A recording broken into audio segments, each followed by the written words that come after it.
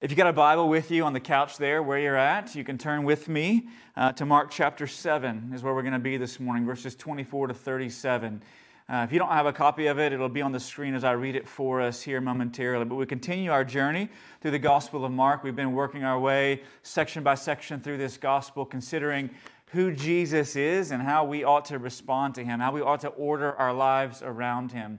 And so this morning is no different. We continue to take a look at the person of Jesus as revealed to us on the pages of Mark's Gospel, and then consider how we ought to respond to Him, the truths that would impact our lives.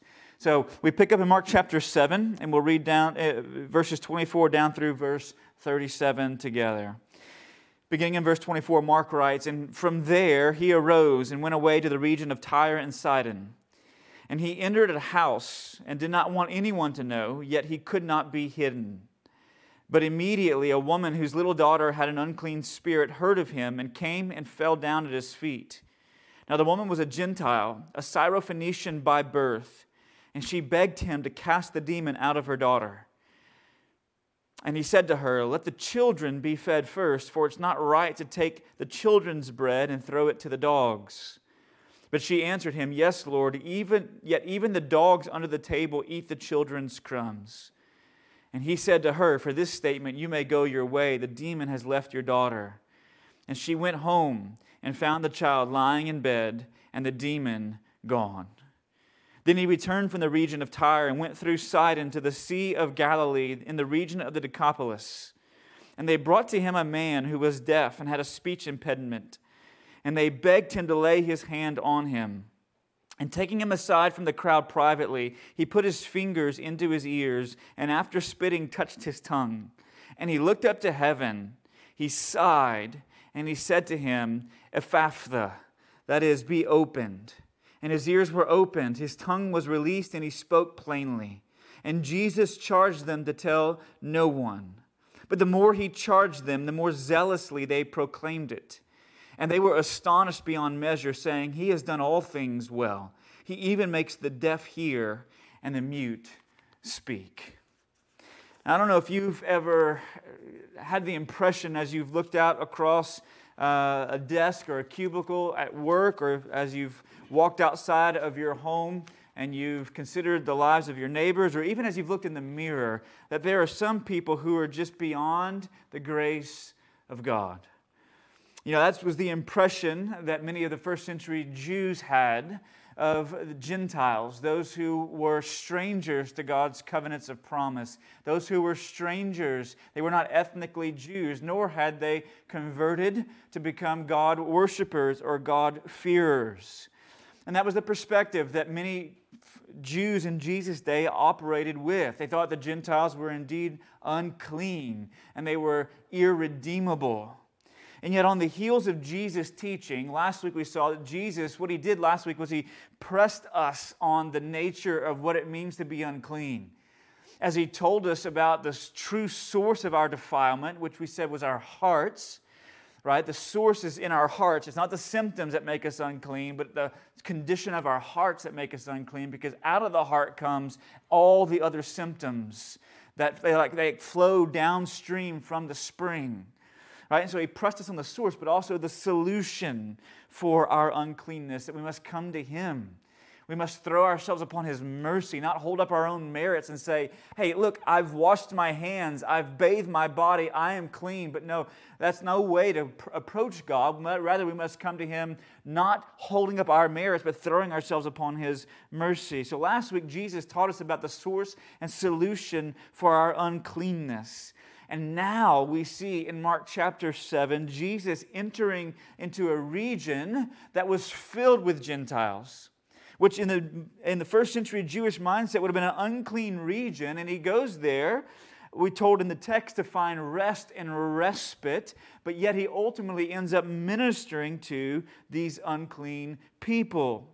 James Edwards, a commentator, said this about where Jesus goes. He says, "Tyre is probably represented the most extreme expression of paganism, both actually and symbolically, that a Jew could expect to encounter." So this particular region that Jesus goes to was a very Gentile region. Right? And so if anyone was beyond the mercy of God, if anyone was beyond the grace of God, if anyone was beyond the love of God in the first century Jewish mind, it would have been these people. And I'm certain that many of us have probably had the impression at times in our own lives that this person or these people that I've seen or that I've known, they're beyond the grace of God. They're beyond the love of God. How could God redeem that situation? How could God change that heart? How could God save that person? And yet what we find in this text is that when Jesus goes into this place, perhaps one of the darkest place, that Jesus would enter physically or personally when it comes to the population, that Jesus ultimately, we find Him to bring light and we find Him to bring life as He infuses grace and truth and love to even those people. So listen, this morning as we consider this text together, I want you to understand, and I hope it shatters the perception that some of us have of those people. And in order to do that, I want to try to chop this up into 4 different truths that I think we need to understand if that perception is going to be shattered, if that veil is going to be torn down before our eyes. And the first truth that I want us to try to wrestle with here in the text, that it will change our perspective, is this, is that if we're ever going to move beyond our perception that some people are beyond God's mercy, grace, and love, we must grasp gospel truth. That's what you see happening here in verses 24 to 30. See, in this particular text, Jesus enters the region of Tyre and Sidon, which were port cities in ancient Phoenicia. So if you're thinking on the modern day map, you think of modern day Lebanon.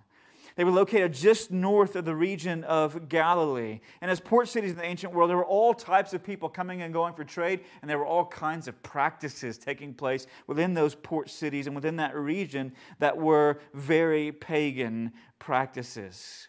And although Jesus enters this region to find rest, the text tells us He could not be hidden. In other words, He could not escape the needs of the people who surrounded Him. That people still sought Him out, despite the fact that He went there for rest. He could not be hidden. And in verse 26, we're introduced to a woman who hears about Jesus' presence there among her people, and with astonishing boldness, she approaches Jesus and she falls at His feet. Now, this is astonishing. What takes place in this text is breaks all customs of the ancient world, because although this woman was a Syro-Phoenician woman by birth, so Syria, Phoenicia, those two places butted up against each other, so she's from that region. She's a Greek from that region, which means she would have been a pagan.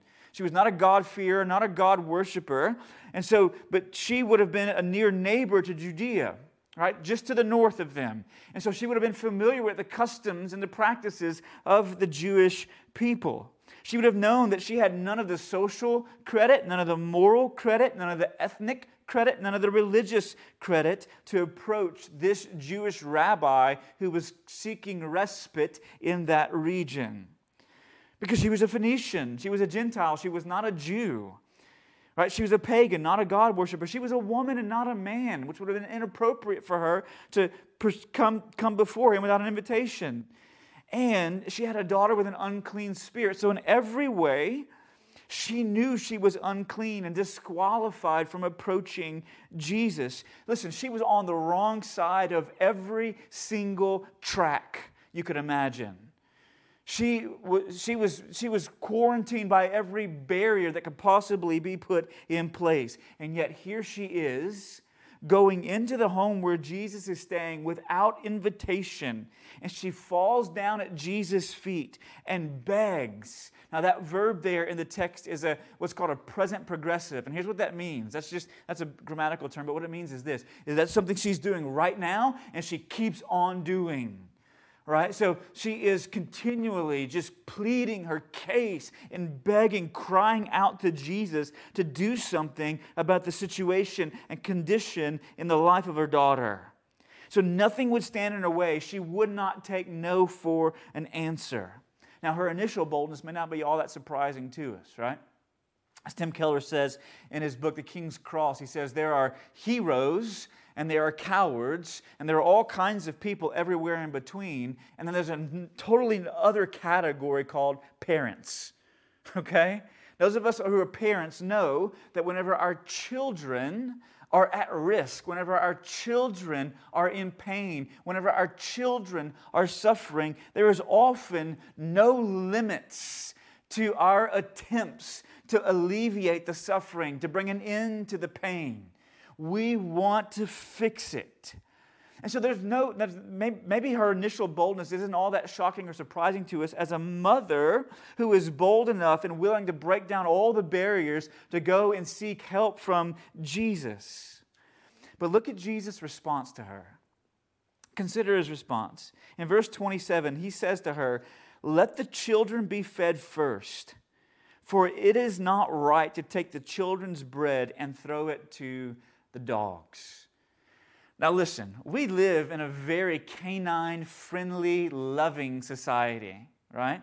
There are vets all over our particular community who are ready, willing, and able to fix whatever ailment your dog may have. You could spend thousands and thousands and thousands of dollars on treating a dog's condition, right? We love our pets. We love our animals. Last night, my family and I settled in front of the television and watched the Netflix movie. I think it was recorded back in 2018, Benji.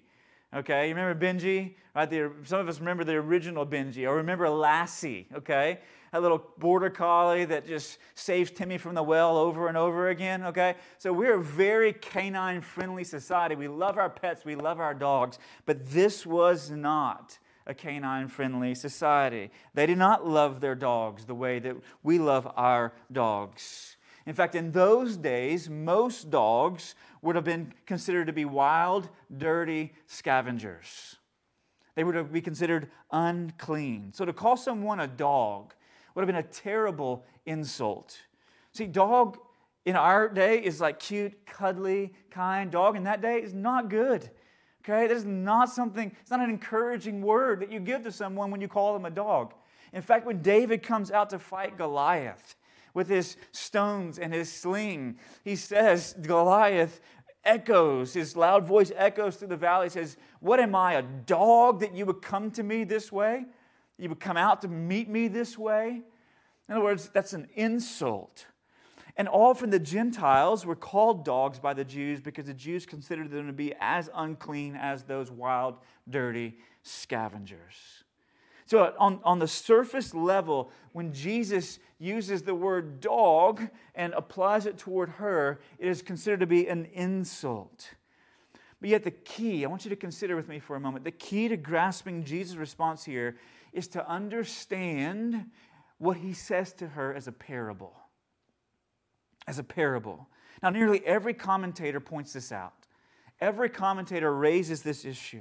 And the reason being is because the word that Jesus uses for dog here in the text is an unusual word. It's not the normal word for dog. It's what English majors would call a diminutive. In other words, it's kind of a lower sense. Like in the same way that instead of calling God Father, we call the scriptures call him Abba, Daddy. It's a diminutive. Okay, the same thing is true here. Instead of using the normal word for dog, it's a diminutive, which referred to something like a puppy. Like a puppy. And that's the word that Jesus employs. It's not the normal word for it. And then you see this word first there in the text, assuming that the answer that Jesus gives her is not absolutely not, I'm not going to do anything for you, but rather first, right, implies not yet. So Jesus says to her this, essentially, you know how families work, right? You're a mom. You know how families work. When you gather at the table to eat, the children eat first, then the pets, then the puppies under the table get the leftovers. It's not right to break that order. You don't come into the table with a table set and with forks and spoons and knives and plates and family-style dinner with serving utensils and serving everything up. And you don't just take the first scoop and drop it on the plate and put it under the table and let the dog come lap it up. I remember whenever our kids sat in their high chairs, okay, back in those days. All right, it's been a little while for us, but when our kids were sitting in high chairs, our dog, which was a golden retriever at the time, right, she would sit under the high chair just waiting, right, because she knew something was coming, all right? But we didn't take the food and put it on the floor for the dog. The crumbs fell from the table, and the dog would eat off of what was being dropped by our children from the high chair. Jesus says the order is important. First, let the children eat. First. So the meaning of this parable that Jesus uses in his response to this woman's plea for her daughter's condition, right? The meaning of the parable is found, listen, in Jesus' understanding of his mission first to the Jew, then to the Gentile. See, Jesus never travels to Rome. He never travels to Greece. He never goes up into Turkey. He never goes to the nations. He spends his life traveling around and ministering to, concentrating his entire ministry on the people of Israel to show them that he is the fulfillment of every promise, of every prediction, of every prophecy. He is the true prophet, the true priest, the true king, the true temple. He is what Israel has been looking for and longing for ever since the fall, and ever since God calls Abraham out of Ur of the Chaldeans to bring him to a land that he would show them. Jesus is what every promise, prophecy, and prediction was pointing to. And he fulfills every office of the Old Testament in his person and in his work. So Jesus concentrates his ministry on Israel. Then only after his death and resurrection, does he call his disciples together before his ascension into heaven and say what? Go to all the nations now and make disciples. Right? In the Great Commission, he sends them to every people group on the face of the earth. Yet he spends his time in Israel. So essentially, Jesus says, I am not here for the Gentiles now. I'm looking for a respite in this Gentile region. And so he says, listen, first, the children must eat. Now, look at the woman's response. Now, her initial boldness is like, yeah, of course, she's a mom, she's a parent. She's going to do everything she can to alleviate her child's suffering. But look at how she responds to Jesus' parable. In verse 28, we read, and this is incredible. She says, yes, Lord, yet even the dogs under the table eat the children's crumbs. Look, she will not take no for an answer. She says to Jesus, listen, but the puppies eat too, right?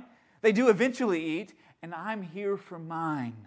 There's a boldness in her approach to Jesus. There's an assertiveness and a confidence with which she comes. Because Jesus, listen, he has told her a parable, and in that he's given her both a challenge and an offer. And listen, she understands both.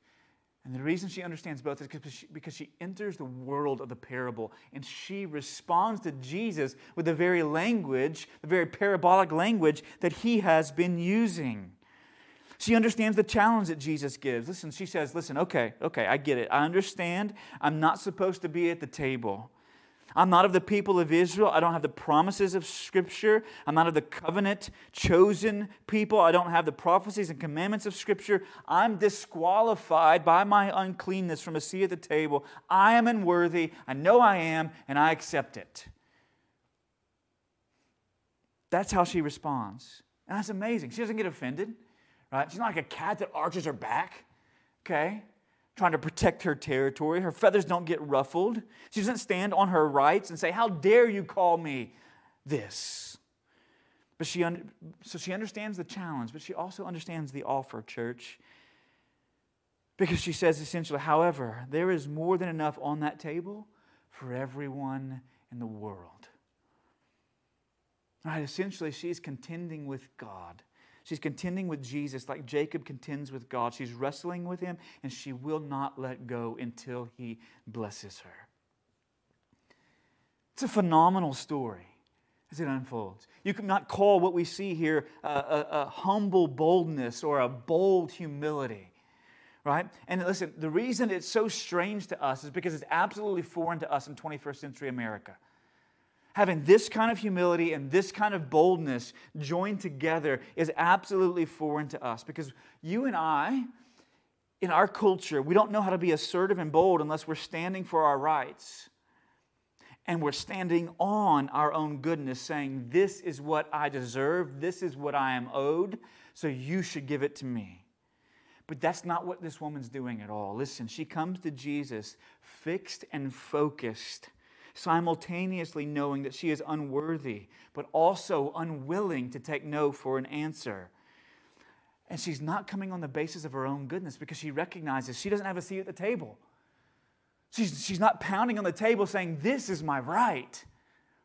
But rather in humility, she's saying, I don't have a seat at the table. I know that I'm unworthy.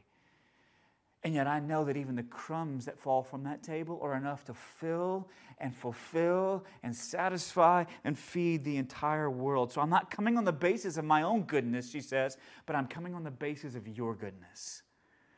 I'm not coming saying, listen, give me what I deserve because of my goodness. I'm coming and saying, give me what I don't deserve because of your goodness. And listen, church, that is the gospel. So when I say, if we're ever going to become a people who don't write off those who are around us as saying they're beyond the reach of God, they're beyond the love of God, they're beyond the grace of God, we have to grasp this gospel truth. That none of us is worthy.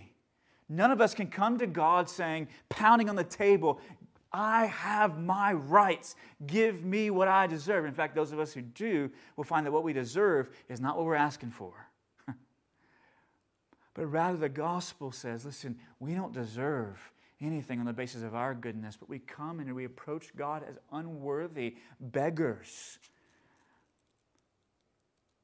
who are petitioning God, who are asking God, crying out to God, not on the basis of our goodness, but on the basis of His. Not to receive what we do deserve, but to receive what we don't deserve. Listen, she says, I will accept your insult, but I will not insult you by turning aside from your mercy. But I'll throw myself on it. And then we read in verse 29, listen, for this statement, Jesus responds, you may go your way. The demon has left your daughter. Some translations say, some translations word it more emphatically, like this is a phenomenal answer. Right? More paraphrastic translations say, this is an incredible answer. And for it, you may go your way. The demon is gone. James Edwards, one commentator, said this about this story. He said, this pagan woman understands Jesus' mission disclosed to her in the parable of the children and the dogs at the table. She fully accepts that Jesus must fulfill God's revelation to Israel, but the superabundance that fulfillment will produce will spill over and include her and others like her. What an irony this is. Jesus has been seeking desperately to teach His chosen Jewish male disciples, yet they have been every time been dull and non-comprehending. The fact is that this pagan woman is the first person in the Gospel of Mark to hear and understand a parable of Jesus. She enters the parable and allows herself to be claimed by it. She answers Jesus from within the parable. That is, she accepts the terms by which Jesus addresses her, and yet within the parable she has met a living Lord with whom she has struggled and contended. She, in fact, is a female Jacob who has said, I will not let you go until you bless me. That's what's going on here. She comes in humility, knowing that she's unworthy, but in boldness, knowing that this Jesus is good. Luther was astonished by this story during the Protestant Reformation because he said, in this story, there was a woman who really grasped the gospel truth. He said, on the one hand, she's not too proud to accept what the gospel says about her unworthiness, but on the other hand, she doesn't insult God by being too discouraged to take up the offer. See, what Luther recognized and what we see in this story is that there are two ways to fail to let Jesus be your Savior. One is through a superiority complex, thinking that I'm too good to need the grace of God. The other is through an inferiority complex, thinking there is no way that I could ever receive the grace of God. Both of those ways hold Jesus at an arm's length and keep us from enjoying the love, mercy, grace, and kindness of God in Christ, thinking that we are either too good for it or that we can never enjoy it. In fact, John Newton, the author of the hymn Amazing Grace, he says this, He was writing a letter to a parishioner who was feeling overwhelmed with depression and wrestling with sin. And he says this, he says, "You say you feel overwhelmed with guilt and a sense of unworthiness. Indeed, you cannot be too aware of the evils inside of you. Maybe indeed you are improperly controlled and affected by them. You say it's hard to understand how a holy God could accept such an awful person as yourself. Then you express not only a low opinion of yourself, which is right," he says, "but also too low an opinion of the person, work, and promises of the Redeemer, which is wrong.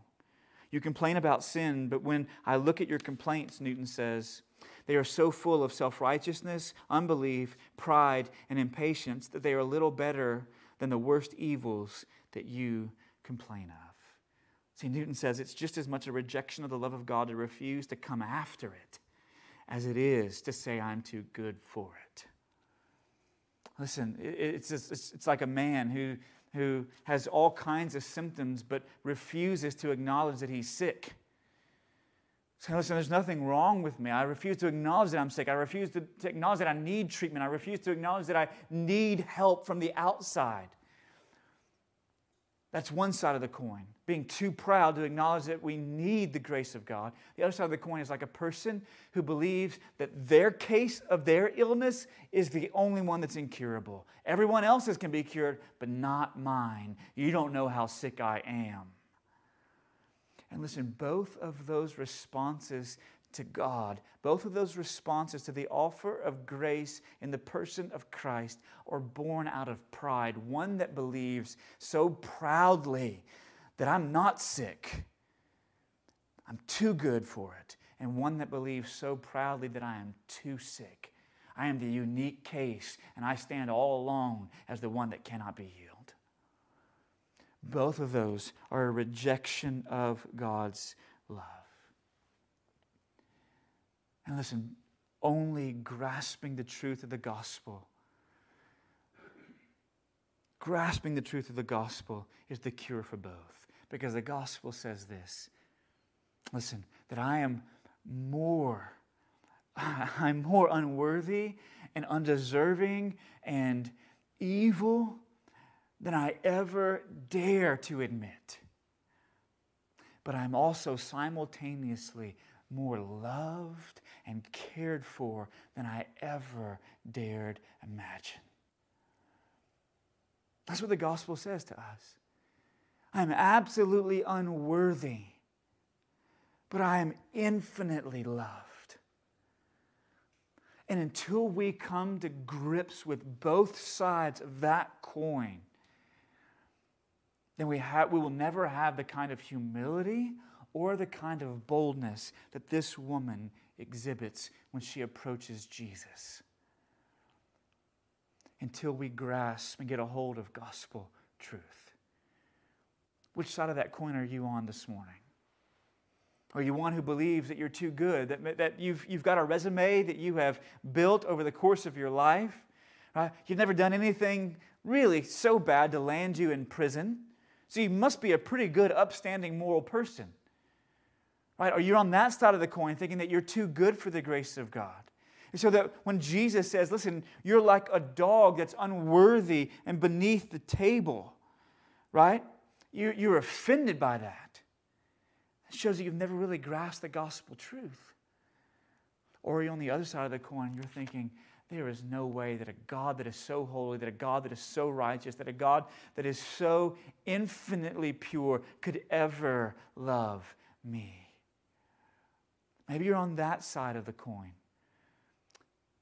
Maybe you believe you have the only case that's incurable, that the gospel of grace that you hear about every Sunday when you go to church, or the gospel of grace that you hear about when your friends talk about God's mercy and kindness, or the gospel of grace that you've listened to us as we've tried to unfold for the last 9 weeks over this live stream and for the last 6 years of preaching at Redeemer Church, that I have been there. As we try to unfold this gospel of grace, you're thinking to yourself, this is for everyone else, but not for me because I have the incurable case. Which side of that coin are you on this morning? Listen, my hope is that the gospel would grab you, and you would, as you grasp its truth, that while I am more unworthy than I ever dare admit to anyone else, I'm also simultaneously more loved than I could ever possibly imagine. Only holding those two things together will give you the kind of assertiveness and boldness that doesn't come demanding your rights and pounding on the table saying, give me what I deserve, but comes to God saying, listen, don't give me what I deserve, give me what I don't deserve, not based on my goodness, but based on yours. So you have to grasp gospel truth. And whenever you grasp gospel truth, listen, point 2, only when you grasp gospel truth can you then experience gospel wholeness. Experience gospel wholeness. See, in the second story that we read here in this text this morning, Jesus leaves Tyre, goes into the area of Sidon and the region of the Decapolis, which just means the 10 cities, these 10 kind of Gentile cities that bordered northern Judea. And he goes into this region, and there he finds, or is brought before him, a man who is deaf and mute. And once again, the people are begging Jesus, to heal him. Now notice what Jesus does with this man. He doesn't give him a parable, right? But what Jesus does with this man is very personal. Because notice the progression. He takes the man away from the crowd. Second of all, he puts his fingers in the man's ears. Third, he touches the man's tongue with his own fingers after he has a little spittle on them. He touches the man's tongue. Then he looks to heaven and sighs. Now listen, this is, you might think, well, what in the world is going on here? How is Jesus touching his ears and his tongue, looking up to heaven, sighing? It must be some kind of ritual of a miracle worker. But listen, no, it's not at all what's going on here. Because you look in the previous verse, previous story, whenever Jesus heals this woman's daughter who has an unclean spirit, Jesus just says, listen, go home, she's okay.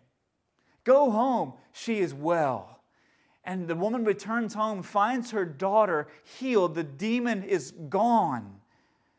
Now, Jesus never leaves the place that he was staying to go to the little girl and perform some kind of incantation or ritual. He just speaks a word in response to her faith, and the demon is gone. So Jesus doesn't need rituals. He doesn't need incantation. So what's going on here? See, Jesus is not doing all of this because he needs it. He's doing all of this because the man needs it to understand what Jesus is going to do for him. Jesus deeply identifies with the condition and situation the man is in. Listen, in at least 3 ways. He identifies with him cognitively. Right? Because what's going on when he touches his ears and his tongue and he looks to heaven? Jesus is using some sort of sign language here because remember, the man can't hear. So it's not like Jesus can say to him, hey, bud, I'm about to heal you. Get ready. Rather, Jesus touches his ears. I'm going to stop these. Jesus touches the man's tongue, saying, I'm going to loose this. You'll be able to speak. And Jesus looks to heaven as if to say, all this is coming from God. That's what Jesus is doing. Cognitively identifies with him. Emotionally, look what he does. He takes the man away from the crowd. Because you can imagine, as a man who has been deaf and not able to speak properly all of his life, he probably was a spectacle everywhere he went. As he tried to communicate with other people, people probably sneered or laughed at him. And so Jesus says, listen, you've been a spectacle all of your life. You're not going to be a spectacle now. I'm going to take you aside to where you're not a spectacle before the crowd. So he identifies with him emotionally, but he also identifies with him spiritually. Listen, Jesus looks up to heaven, and the text says he sighs.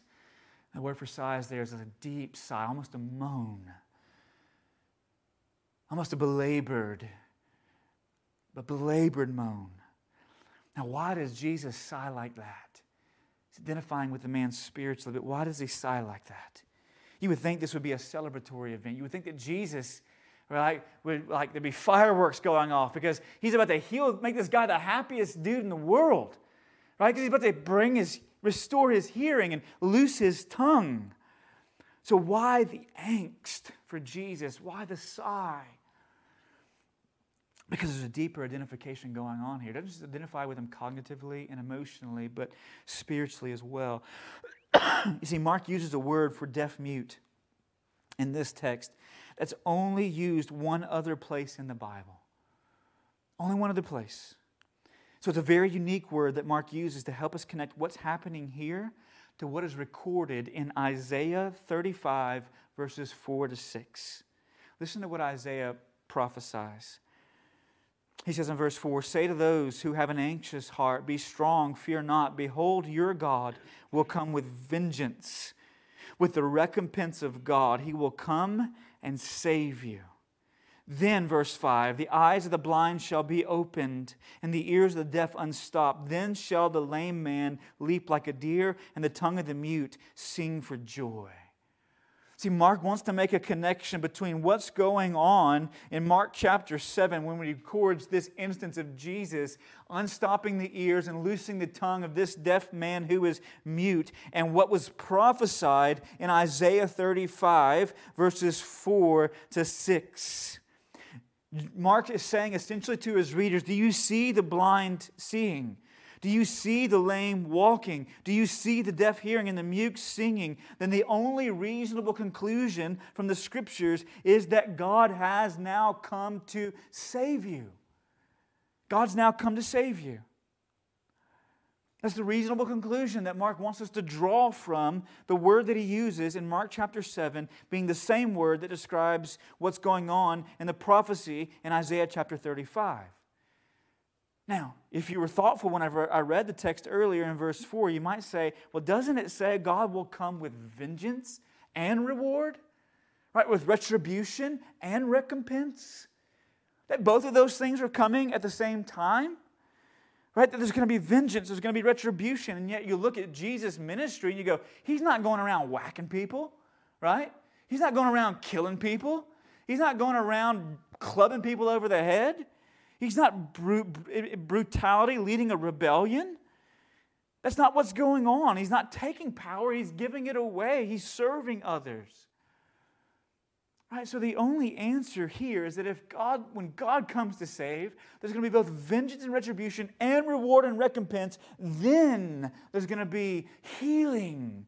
There's going to be the restoration. There's going to be wholeness that will be restored to your life. Then the only solution is this, that in His first advent, listen, church, Jesus did not come to bring divine vengeance, but He came to bear it. He didn't come to bring retribution, but He came to bear retribution.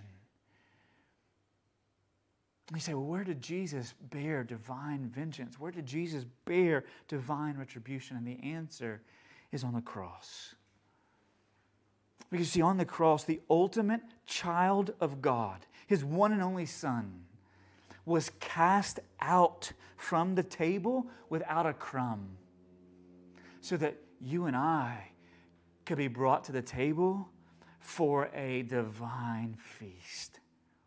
That's what's happening at the cross. See, at the cross, the child of God, His only begotten Son, had to become a dog so that dogs like me could become a son, could become a child, could have a seat at the table.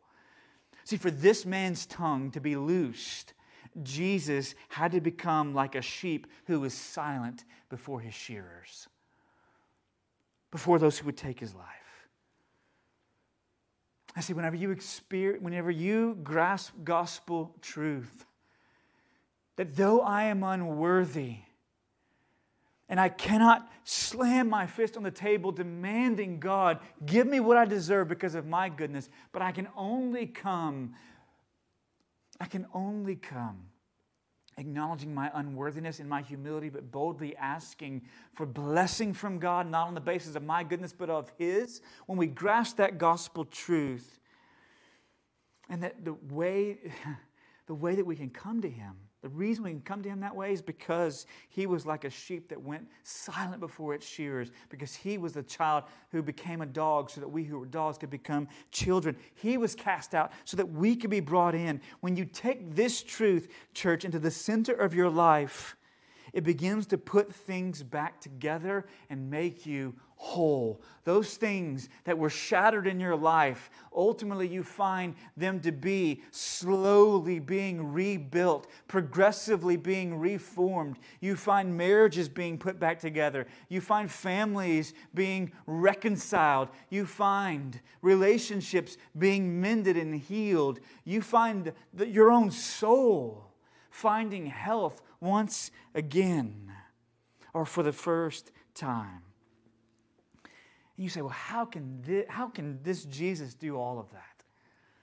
And here's the answer. Listen, in verse 37, after he heals the man, the text says, and they were astonished beyond measure, saying, he has done all things well. He's done all things well. You know what Mark is trying to tell us there? He's saying, listen, this Jesus who heals the deaf, who opens the ears of the deaf, who looses the tongue of the mute, who gives to us blessing, casts out unclean spirits, brings personal cleansing and healing, brings corporate cleansing and healing, reunites relationships, heals, makes you whole. This Jesus is the God who made you. He does all things well, which harkens us back to, if you know the Bible, harkens us back to Genesis chapter 1, where over and over again it says what? And God did what? He made, and it was good. He made, and it was good. He made, and it was good. He does all things well. There is nothing that He does poorly. This Jesus is the God who made you, so only this Jesus is the God who can make you whole. Only He can. So when you grasp gospel truth, only when you grasp gospel truth. See, because until you grasp it either, remember you're going to be on one side of that pendulum or the other. You're saying, I'm too good, which is going to swell you up with pride, and your soul is going to be eroded by a superiority complex. Or you're going to say, I'm too bad, and I can never experience God's grace, and your soul is going to wither under an inferiority complex. Both of those are going to come out of pride in your life, and you will never be made whole. You will never find the healing that you need. It's not until you grasp gospel truth that you can experience this gospel wholeness.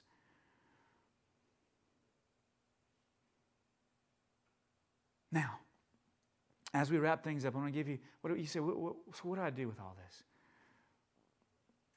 Listen, first of all, and this one isn't on the sheet, but listen, first of all, if you have believed up until today that you are too good to need the grace of God, may you may you take all of your merits, all the things on your resume, and may you run them through the proverbial shredder of this story. Run them through the shredder. Run your resume through the shredder. And repent of your self-righteousness. Repent of your pride. Repent of believing that you're not sick, but knowing that within your heart that there is an illness there. For some of you, that's what you need to do. Run your resume through the shredder. For others of you, listen, the solution is the same, because you got to take your resume that you believe makes you beyond the love of God. You've got to put it through the shredder as well and remind yourself that it's not your goodness that makes you acceptable before God, but it's His goodness that can make you acceptable before God, because He has sent His Son to become a dog so that you could become a child.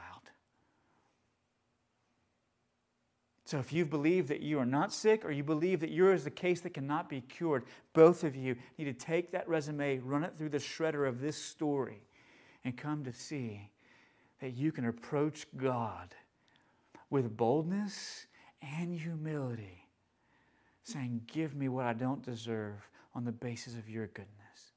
If that's you this morning, in a moment when we pray, I'm going to pray for you that God would make that a true, now that truth a reality in your life. But second of all, so I want to encourage you to heed Jesus' counsel. I don't know if you've ever been in a situation where you felt like God was being too severe with you. Right? Some of us may believe God's not being severe enough, because you're on one side of the spectrum, right? Your pride, you think God's being too severe with you because of your superiority complex. On the other side of the spectrum, your inferiority complex leads you to believe that God's not being severe enough with you, right? And depending upon your personality, in the morning you might believe He's being too severe, in the evening He might not be severe enough, right? In the morning you might be puffed up and inflated superior than everyone, and in the evening might be inferior because something happened that day. Right? But either way, listen, heed Jesus' counsel. Listen, notice the different approaches Jesus takes with each of these people. With the woman, He lays out a parable that could be taken to be highly offensive in their culture. But with the man, listen, He enters his world personally, emotionally, with a high degree of sensitivity because Jesus knows what each person needs in the moment that He encounters them. So if you feel like God is being severe with you, in discipline, if you're a child of His, or in judgment, if you're not a child of His. If you believe that He's being too severe with you, listen, I want to say to you, listen, heed. You know what it means to heed? Something means to submit to it. Bring your life under it. Allow it to have its way and work in you. Don't cast it off believing God's being too severe with me. Because He knows what you need in the moment that you need it. He knew what I needed a couple of weeks ago as He used someone in my life to be rather severe with me, that exposed some things in my own heart. And He can do the same for you if you don't cast it off. So heed what He has to say. The question is never, is the Lord speaking, guiding, and counseling me? But rather, am I heeding the guidance, counsel that He is giving? But second of all, listen, as you grasp gospel truth and experience gospel wholeness, then you know that He is never too severe with me, right? And He could always be more so. And you know, as a result of the gospel truth that you've grasped, right, that His severity fell on Jesus so you could be brought in. So you heed His counsel, but listen, you also follow Jesus' pattern. Notice how Jesus engages those who are different than He is in all sorts of ways. He goes into this Gentile region to engage pagan, women, disabled people who are different than Him in all sorts of ways. And listen, if our lives are lit up by gospel truth and are impacted by gospel wholeness and healing, then one result will be that we have a compassion for and service to those who are not like us. Those who are not like us ethnically, those who are not like us culturally, those who are not like us religiously. We will have a compassion for and move towards them in service rather than saying, they are not like me. They're not like me, so I don't have to serve them. They are not like me, so I don't have to be compassionate towards them. Listen, church, in our day and time, one witness that the world desperately needs to see is to see God's people loving and serving out of compassion those who disagree with them on all kinds of issues. All kinds of issues morally, all kinds of issues politically, all kinds of issues economically, all kinds of issues personally, all kinds of issues religiously. And you see God's people willing to serve them in the same way that Jesus was willing to serve those who were not like Him at all. And you know who that includes? Me. And that includes you. So may we follow Jesus' pattern as we live in this culture. May we heed His counsel, regardless of how severe we feel like it is in the moment. And may we experience the kind of wholeness and healing that only Jesus can bring as we grasp the truth of who He is and what He's done. Let's pray together. Father, I do pray this morning for my friends,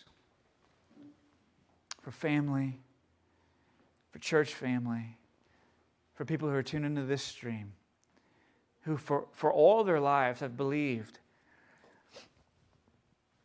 that while they may not be perfect, they are too good to need the grace of God. Father, I pray that You would break them in their pride. I pray that you would shatter that perception. And Father, I pray for those on the other side of the pendulum as well. I pray for those who believe that they are so far beyond your grace, that they have a case that cannot be cured.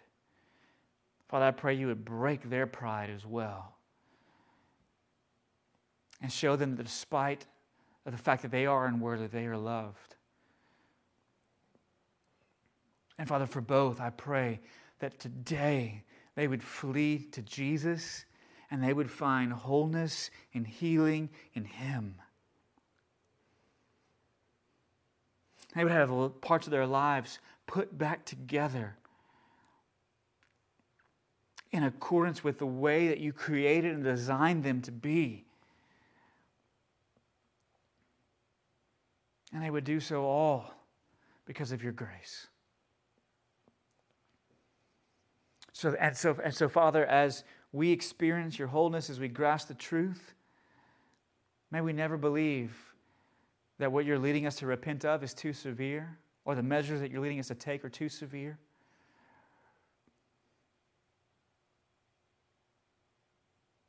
But may we always see that the ultimate severity fell upon your Son, so that we would not punish ourselves. But Father, by your grace, that we would stand to our feet and we would approach you with boldness and humility. And then we begin to walk in following the pattern of Jesus Himself, of reaching out to those who are not like us. Because, Father, the truth is none of us was like you. None of us was holy. None of us was pure. None of us was perfect. So may the weight of our sin fall on us today, but may it not crush us because of the cross, but lead us to a place of repentance and walking in truth with a heart and compassion that beats for a lost world. Because we at one time as well were walking in those shoes. We pray in Jesus' name. Amen.